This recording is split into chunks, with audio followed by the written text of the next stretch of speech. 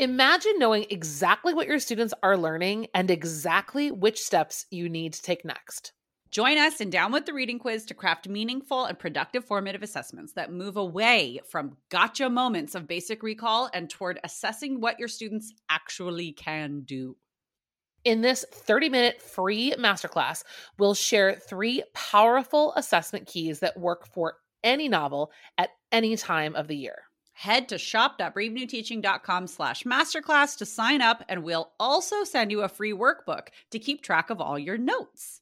Once again, that's shop.bravenewteaching.com/masterclass to nail formative assessments forever. Hey, Amanda. Hey, Marie. What are you up to later? Want to join me for happy hour? I'm all in. And guess what's amazing? Our listeners and friends of the podcast can also join us because Brave New Teaching Happy Hour has officially launched. Cheers! Cheers, everyone.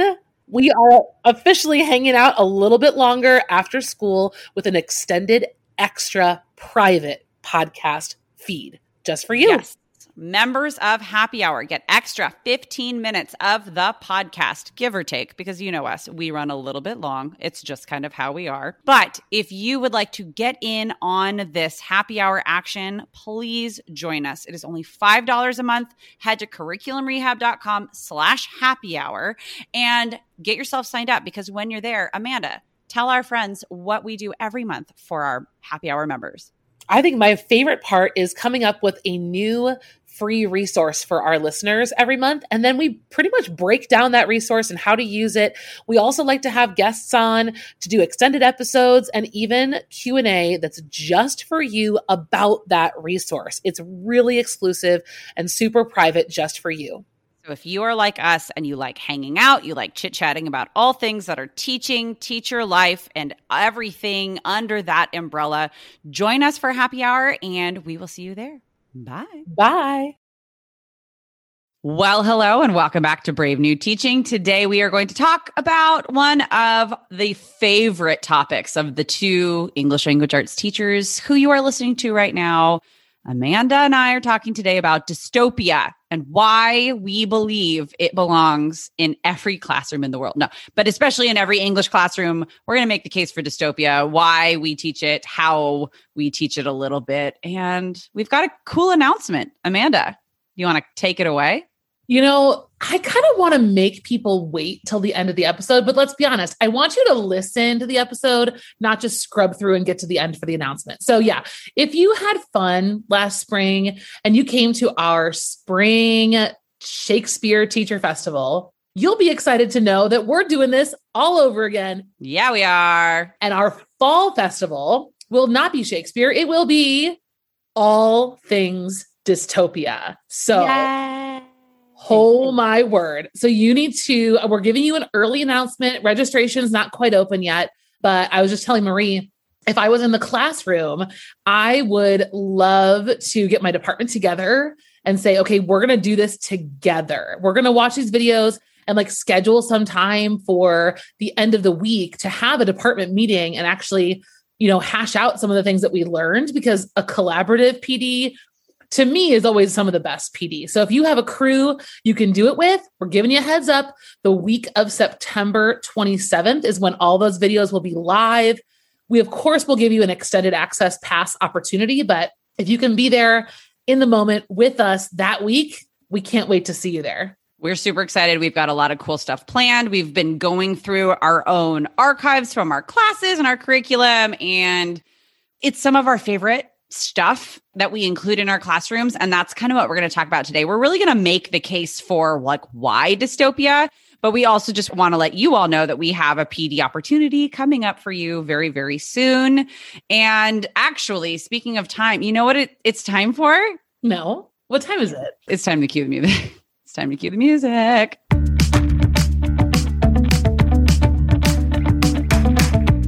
You're listening to Brave New Teaching, a podcast for educators challenging the status quo. I'm Amanda, and I'm a high school English teacher in Illinois. And I'm Marie, and I'm also a high school English teacher in Southern California. We're so glad you're here. Enjoy the show.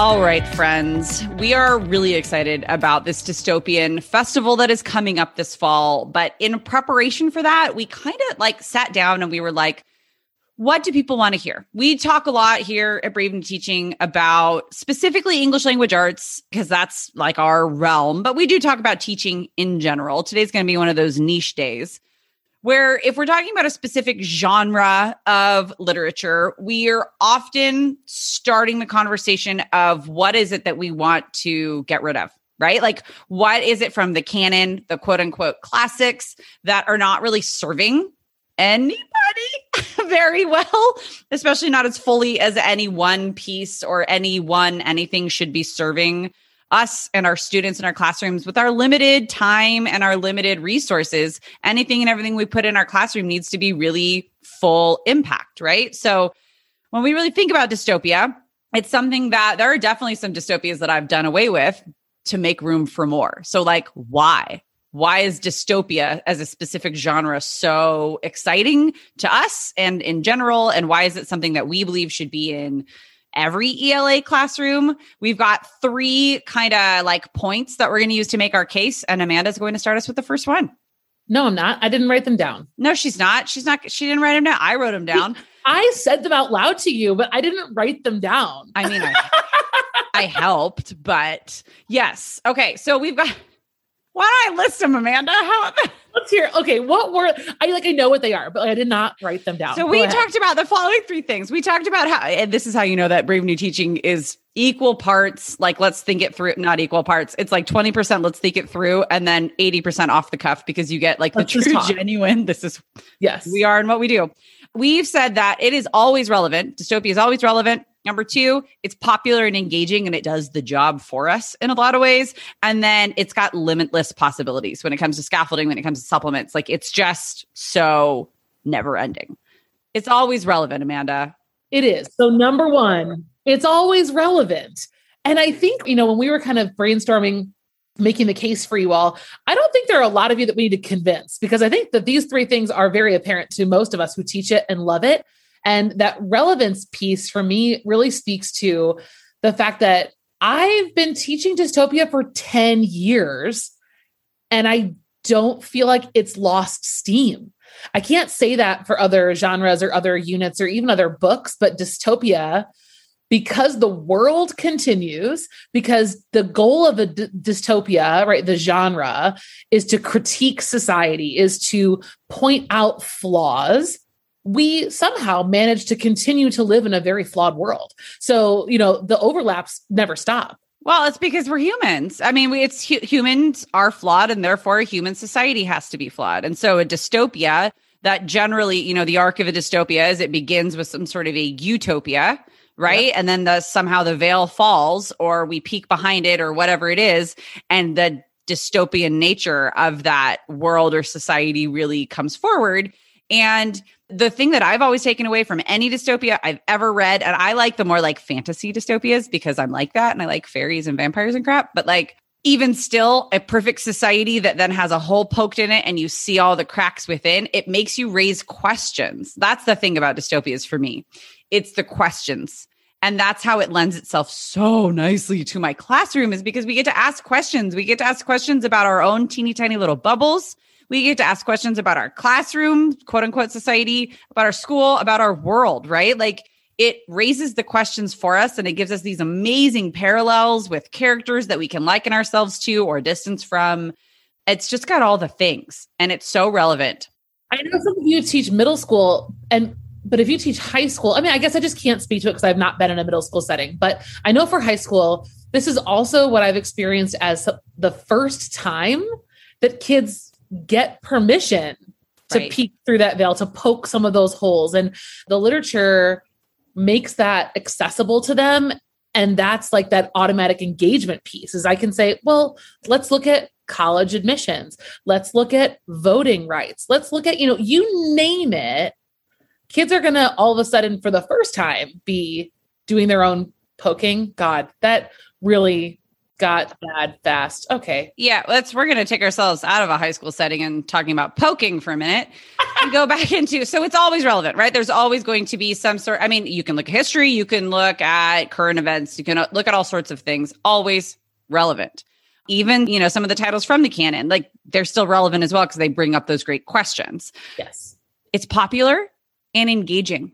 Dystopias are made into the Hunger Games franchise. They're made into the Maze Runner franchise. They're made into these huge Hollywood blockbuster events because they're engaging and it does the work for us, right? Like it pulls kids in. I jotted down some of my students' current favorites whenever we do our dystopian choice novel unit, and like they can't get enough of them. And most of their series, and the kids read multiples in the series because it's so engaging. It's not always the most highbrow lit, and that's okay. What are some of your kids' favorites? What are Lately, some of their favorites have been the Red Queen series by Victoria Aveyard. The Maze Runner series is it's tried and true.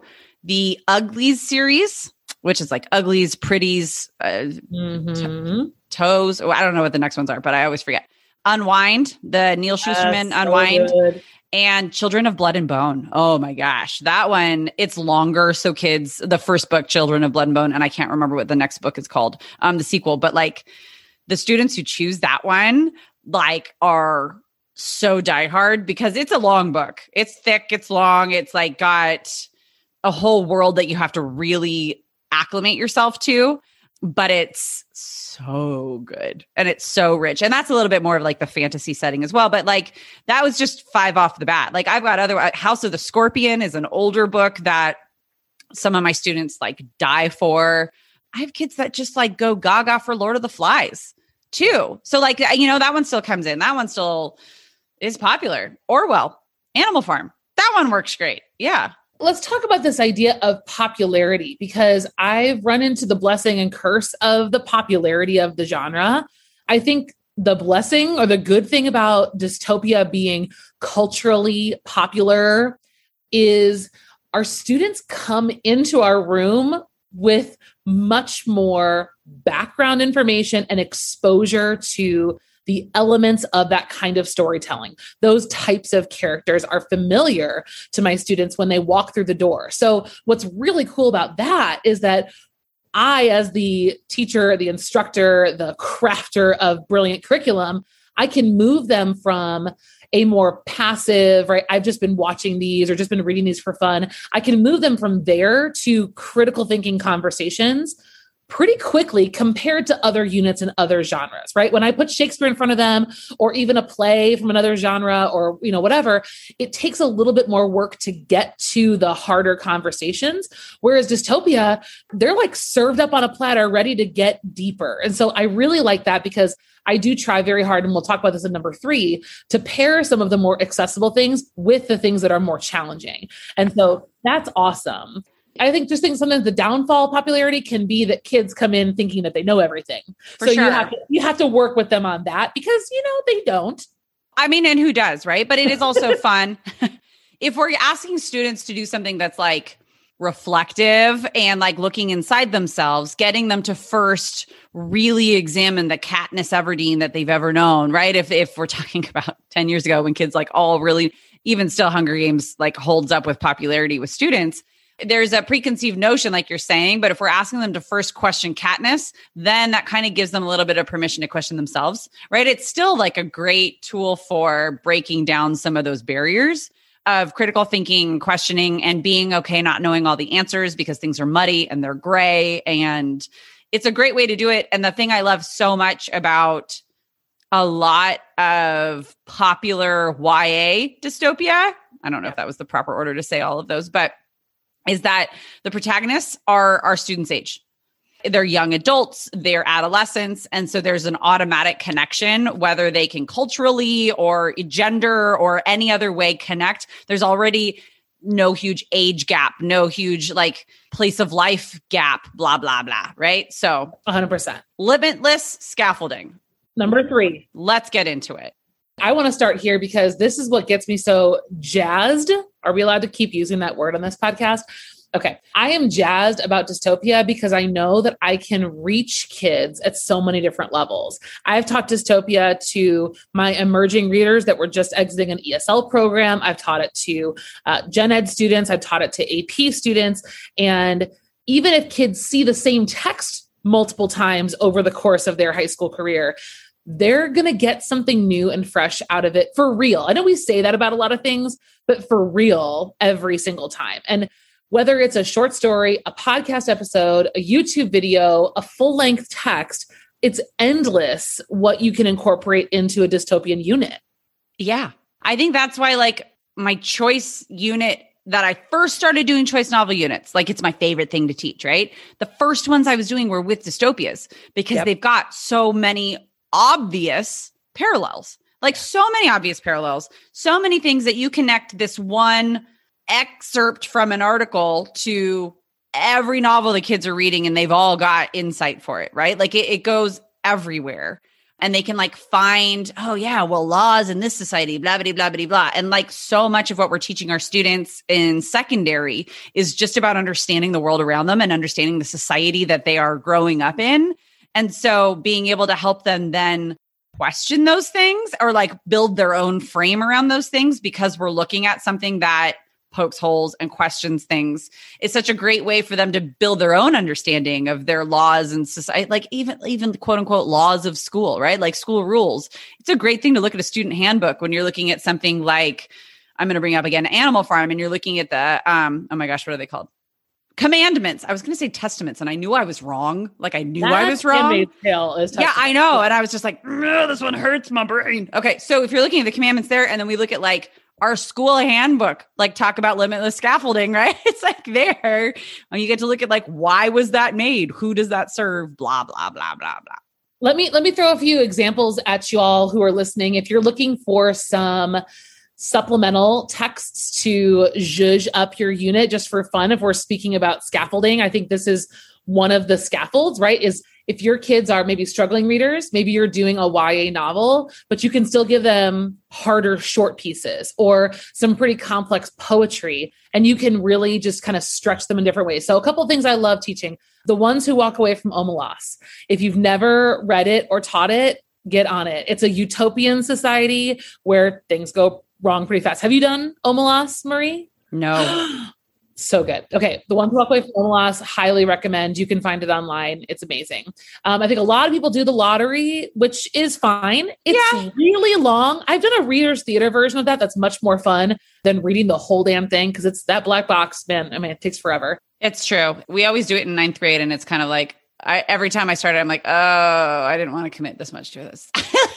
It's like it takes too long to get to the damn punchline. But anyway. I'm like, can we redact some of this? And it's actually kind of hard to analyze as a dystopia. You really need to get into like the thoughts about like what tradition means. And anyway, that's besides the point. So lottery's on the list. I would also add to the list, There Will Come Soft Rains, pretty much anything Bradbury. Pedestrian's really good. I will throw a free download for one of my pedestrian activities in the show notes today. So you guys can grab that if you'd like. I also have come across this really cool short story that's actually been made into a brilliant YouTube video called We Ate the Children Last by Yann Martel. Have you read it or taught it? I've read it and then almost taught it. And then COVID happened and I was like, not doing new things. Yeah. So good. Podcast. If you guys have never listened to or taught Limetown, you're going to thank me later. Limetown is an amazing accompaniment to any unit. I think what's so cool about it is it's a fictional podcast. I believe it's 8 episodes and the episodes are written almost like War of the Worlds, like radio, right? Radio fiction. It's really, really good. So definitely check that one out. And I'll dig through my poetry archives for you too, because there's some really cool poetry that will help you look at dystopian elements as well. So just remember, the scaffolding piece can be what's the long and what's the short. And if your kids are on the struggling end of the spectrum, which usually, I think 9th and 10th grade is where dystopia falls. It's nice to do a text that's a little bit more accessible paired with smaller pieces that are challenging. Yeah. We do Harrison Bergeron. I normally love Harrison Bergeron. I do too, because it then becomes such a great foundation for everything where we come back to it and we come back to it and we come back to it. And there's that short film That's Harrison Bergeron that Beautiful. I'm making notes to put that in the show notes as well. It's like on YouTube and it's like a 20-minute thing. It's really, really good. Harrison Bergeron that's one of those that the kids will, if they've seen it before, don't be afraid to show it to them again. Yes, because they'll be like, oh yeah. And then the ballerina. And then there's a lot of holes to poke, right? Once they get through the plot and kind of like that magical realism floating piece. And sure. I mean, there's a lot to do. Harrison Bergeron, if you're not careful, could be a 4-day lesson. No. Oh yeah. I mean, it's my whole intro. Like we talk about all the elements. Yes, it's awesome. So as you can hear, dear friends, listeners, we're pretty jazzed about dystopia. And we're really excited to bring you a festival where it's going to be very much like the Shakespeare Teacher Festival, if you were able to do that with us in the spring, where we're going to do 5 weeks of brand new content each day, going through a different aspect, different strategies of teaching with dystopia in your classroom. If you're not an ELA teacher and you still want to come, of course you can, because you might be able to be like, ooh, that pairs really well with my yada, yada, yada unit. I could use this activity, right? Like it can still, it's cross-curricular in a lot of ways. The things that we talk about and the strategies that we like to employ and that we like to encourage. The festival itself will begin on September 27th and run that full week. We will have a lot of freebies. We'll have other goodies that are available. We'll have curriculum and other resources available in different packages. All of that is coming soon. So if you want to make sure that you get all the information on how to register, make sure you head to our show notes, bravenewteaching.com. Sign up for our newsletter. Our newsletter comes out every week or so. Every week or two, but we will have information about the festival right when we open up registration, which will be very, very soon. We're really excited about it. Like we can't wait to start making our videos and content for that. So yes, come on over to Instagram and chat with me. I'm usually the one moderating that, and come share with us more of your dystopian questions. Share your favorite texts. We're going to try to curate as much as we can to hand back to you the collective ideas, text suggestions, favorite things that happen throughout that festival. So the more you share with us on Instagram, the more we can, collect that all together in one place and get it right back in your hands. Absolutely. And if you have a moment, if you're not driving or getting ready for school right now, if you have a second to head over to iTunes and give us a rating and review, we would ever so appreciate it, as would other future members of the Brave New Teaching community who just haven't found us all yet. Bring them in. Come on, bring them in, everybody. They're going to love it. Our namesake, Brave New Teaching, does come very loosely from Brave New World. And I have to tell you, the couple times I've taught Brave New World, even though it's a classic, and I will talk to you a lot about the classics, this is going to be something worth teaching forever, you guys. So if you're not already on the dystopian bandwagon, we're happy that you're here now. Absolutely. And friends, thank you so much for joining us. Until we meet again, bye. Bye-bye.